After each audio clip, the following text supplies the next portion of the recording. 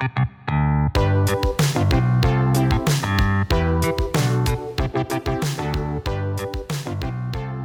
and gentlemen, welcome to the Confluence Cast presented by Columbus Underground.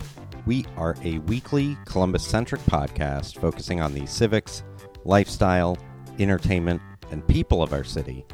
I'm your host, Tim Fulton. This week, in anticipation of this fall's election, the Confluence Cast is endeavoring to introduce Columbus voters to the 12 council and 2 mayoral candidates in their own words. Under the new city council district system, District 7 encompasses downtown, the Short North, German Village, Old Town East, Franklinton, 5th by Northwest, and everything in between. Incumbent city council member Shayla Favor is running for re-election within this district, unopposed. In today's interview, Favor talks about equity, housing policy, and how her background applies to council policy work. You can get more information on what we discussed today in the show notes for this episode at theconfluencecast.com. Enjoy the interview. Sitting down here with Shayla Favor, Columbus City Council person and candidate for District 7. Shayla, how are you? I'm doing good. Thank you for asking. How are you? I'm well. Thank you for asking. First of all, tell us about yourself. What brings you to your candidacy and council? Well, first, let me just say thank you for even providing the opportunity for me to introduce myself to your audience.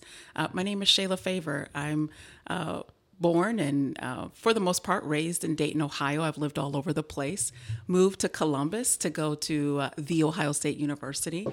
I'm a lawyer by training.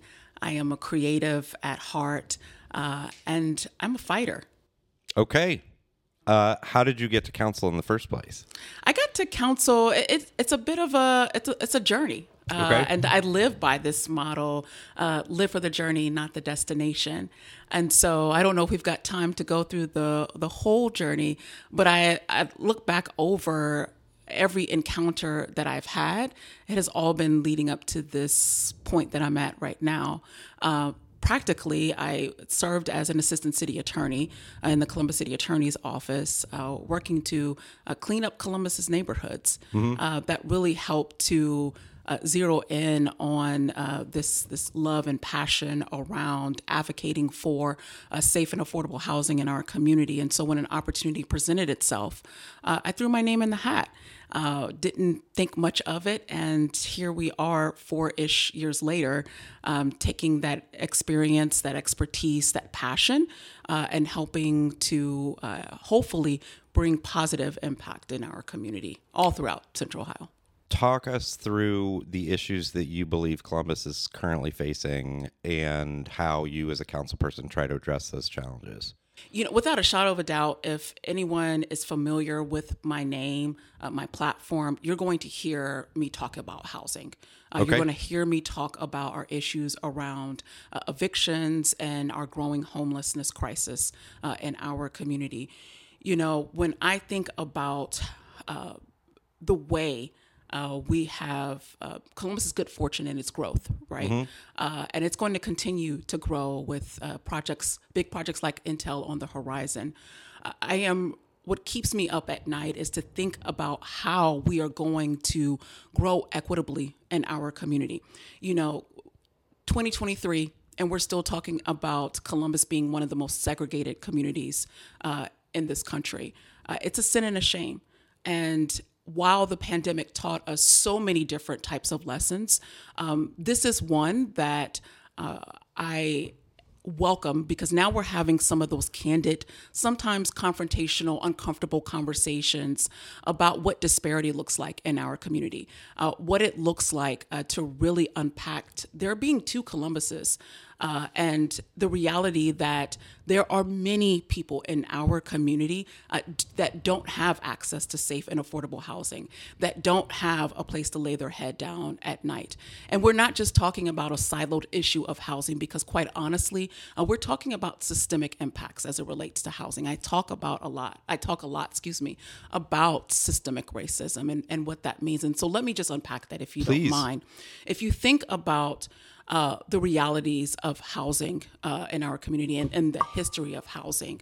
I had the opportunity 2 years ago to teach a course at Denison University and created the class. They said, do what you will. And I taught a class about the history of housing. Okay. And I entitled the course, Ghetto by Design, Racism and Inequity in Urban Communities. Okay. And I think as a way of truly educating young folks and now people in our community about how our communities came to be, that it is not just as simple as unpacking redlining and we're having a large zoning conversation in our community. Yeah. But it is so much more than that, that when we talk about how people that look like me and others were essentially locked out of the opportunity to not only obtain housing, but to also have the opportunity to partake in what is now what we know as generational wealth.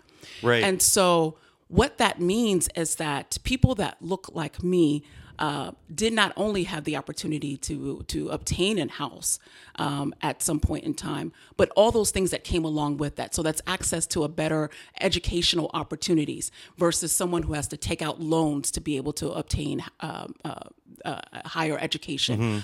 Let's talk about the opportunity to pursue entrepreneurial efforts with free-flowing cash that is available, or using the wealth that might derive from generational access to housing versus someone taking out loans or credit, or having to float a small entrepreneurial effort on the good fortune of people just making some cash donations. All of these things are what we can unpack as systemic effects of racist housing policies in our community. Now, that you can talk about other things that could be added into that. But what we know for sure is that if you don't have to worry about taking out a loan to take care of medical expenses, to take care of your child going to school, or a whole other host of issues, improving your home, those efforts could be used, those monies can be used in other ways to enhance and better your life, thereby just increasing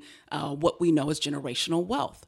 And so it is time for us to truly unpack what that means and how people have been disenfranchised over the years, how they have not had the opportunity to really partake in certain opportunities, right? The American dream, if you will. And I want to disrupt that. I want to call that out. I want to talk about what it is, and make some folks uncomfortable around this conversation, because it's through that uncomfortability that we can grow and become the Columbus that I think that we all want to be. I see a question. So in addition to the awareness and the conversations that I personally believe are important, what is the role of counsel in addressing some of these, as you've said, systemic things that exist? Well, we didn't get here without local, state, and federal government interfering in this market, right? When we think about how our communities were created, subsidies were in place. Yep. White people were subsidized and able to get housing and opportunities by lots of different measures. Think of even the GI Bill, right? I was literally about to bring up the GI Bill, right? Right. And so when we think about other racist policies like covenants that were keeping people, that literally said, if you were a Black person, you could not live in this, you could not own this home. Yeah. It's in the deeds, right? That literally says that. And just for the listeners, I invite you to go back to the episode on Upper Arlington to talk, where we talk about that, and where there is the folks in power are trying to have conversations about being open and welcoming communities, but it's difficult when it's inherent to how these communities were founded. Absolutely. And, and then what everyone knows about, hopefully, is this, what redlining did into our community. And you really can't, we talk a lot about redlining. We don't talk about those green line communities, though, and how the green line communities have flourished all over the country. And so if government at the local, state, and federal level played a role in helping to segregate communities and, for all intents and purposes, block people from being able to obtain generational wealth, then I think that government also has a role in creating opportunities to right that wrong. And so I see city council playing a role in that. Number one, we're undertaking a huge zoning code update. Zoning impacts so much in our community. It is what helps to, it's the map of how our community, our city will grow, how our city will develop. It is the determination whether you're going to live next to a trash receptacle site or you're going to live next to a beautiful park. Where do most communities of color, unfortunately, find themselves at? They're abutted against highways. They're next to these trash receptacle sites. And those bring on a host of environmental concerns, which lead to health concerns, which means that if you're going to have a disproportionate impact as it relates to your health, then more than likely that's going to also impact your ability to go to school, right? So we see kids of color with higher incidence of asthma and other health-related issues. All of that can be related to the fact that the environment that you live in may not be the best for you, which also means if you're not going to school on a regular basis or you're out because you're sick at a disproportionate rate, you're probably not going to graduate high school on time. And if you do graduate high school on time, maybe you don't get the good grades that you probably could have had if you didn't have those other issues. So you know what? You might not get into that 4-year college that you had aspirations for, or you might not get that job all of these things, it's a cycle. And so that's what I mean when I'm talking about unpacking the systemic issues that it relates to us. We might think just, housing, it's just this, let's throw some money at it and that's going to solve the problem. It's not. Housing is a complex issue. And it's going to take complex strategies to truly address our housing crisis. And so there is not a silver bullet. For listeners out there, we are going to continue to roll out idea after idea. We're going to try different things and hopefully something sticks. I know that something is going to stick, and that will begin to address truly the cycle that we are currently facing right now, which around our housing crisis. But there isn't one thing that's going to solve this because it is that complex. And we've had a conversation with Aaron Prosser in the past. I want to, after the election, have another conversation with you about sort of the equitable solutions that you see from a council perspective. And there's a whole host of things we can get into there, right? Let's pivot a bit. Tell me about how you feel about the new districting system, and whether it's good and whether this is the next step in a reasonable direction. So I will be representing District 7. And this, we should note you're unopposed. I am unopposed. I am feeling a little bit more free to have a conversation about this. Sure. Here, all the interviews I've done up to this point I've been very conscious about. I want to treat everybody equitably, right? I want to treat everybody equally. Given that you're unopposed, and that you currently sit on council. Let's talk about it. Okay. Yeah. You say I am unopposed, but I believe that I do have opposition. And I do believe that it's because some of the ideals that I am discussing when we talk about our housing and evictions, and those aren't things that we have talked about to the level that we are talking about them right now. These conversations tend to make people uncomfortable. And so that is opposition, right? To some degree, I have to have buy-in. I got to have buy-in from my colleagues. I've got to have buy-in from the community. I've got to have buy-in from those who are helping to develop these projects that we're talking about. And so for all intents and purposes, I don't have another candidate that I'm going toe-to-toe with, but I am going toe-to-toe with ideas that I hope are going to disrupt the system that's currently in place right now, so that we can create the Columbus that I believe we all want to live in. Talk about whether having a districting system where everyone is running at large, whether that's good and whether that provides the amount of accountability to those individuals, whether there's enough. there, right? Yeah. Well, this is voter approved, right? This is what the voters said that they wanted. Yeah. And so I don't think it's up to me to say whether it's good or not. We don't know what is going to happen in January, right? Except for the fact that there will be 9 members on the dais versus 7. And I think that's okay for us to say, or for me to say, that we don't know what the end result is going to be, right? But what you do know is that you've got a member who believes in what the voters casted their vote for. It's willing to work in the system that has been created and will represent not only the residents in District 7, but the residents in the city of Columbus. And so we are not familiar, I think more broadly, folks are more familiar with a traditional ward-based, district-based model, like a Chicago type of system, right? This is going to be different. Yeah.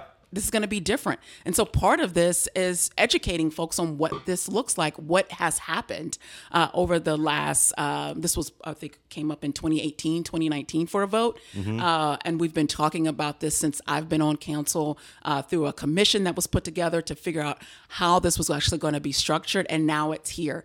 And so here we are making Columbus history again. And so we're the guinea pigs. We'll see how this all plays out. My last question, I almost feel like you've addressed a lot of it. What's your value proposition that you're bringing to your candidacy? Translating that, why should folks vote for you? Yeah, I mean, you're getting a fighter here.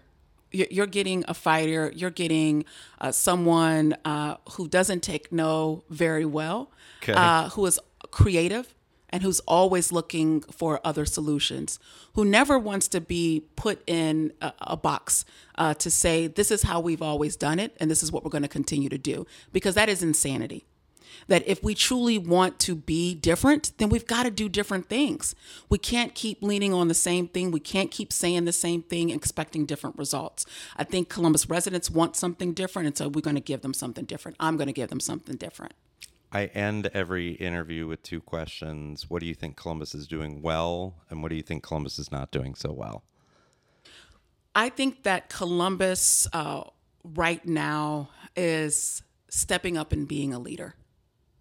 And I say that with the understanding that you might not see the manifestation of that leadership right now. Columbus, without a shadow of a doubt, is going to continue to grow. That also means that Central Ohio is going to grow. And so the issues that we are experiencing in Columbus, they're not unique, so much so that our suburban partners are not going to experience them. But we are leading in the way of having the critical conversations around housing, around safety, around infrastructure. And not just leading in Central Ohio, but leading for the state as well. And so you might not see all of the housing units that we need online right now, but we are creating the pathway that will help bring all of that housing online, that will bring the infrastructure, that will bring the creative transportation, modes of transportation that we've been talking about for years online. So I think that's what we're doing very well. And to lead, as you know, it's not easy. You're going to take the bullets along the way. But I think it's incredibly important to acknowledge that conversation that we're having. What could we be doing better? Man, we could just move faster. You know, and that's just the realities of government, though. It's the realities of everything, right? It is. But I am encouraged by the people that I serve with. I am encouraged at the capacity for people to come together, and some of the toughest times that we've had to face in our community over the last 3 years or so, and kind of stack hands and say, you know, we're going to own this, and we're going to work collaboratively to address some of these critical issues. And so I don't want to lose that momentum. I want to keep inviting folks to the stacking of hands, if you will, and be a part of the solution. Don't sit on the sidelines. Participate at whatever level you can to help create the Columbus that you can be proud of as well. Great. Shayla, thank you for your time. Thank you. This was great.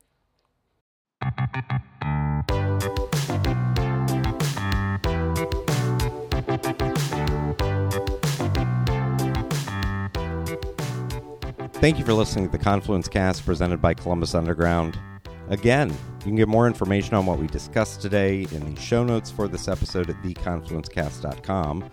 Please rate, subscribe, share this episode of the Confluence Cast with your friends, family, contacts, enemies, your favorite attorney. If you're interested in sponsoring the Confluence Cast, get in touch with us. We can be reached by email at info@theconfluencecast.com. Our theme music was composed by Benji Robinson. Our producer is Philip Cogley. I'm your host, Tim Fulton. Have a great week.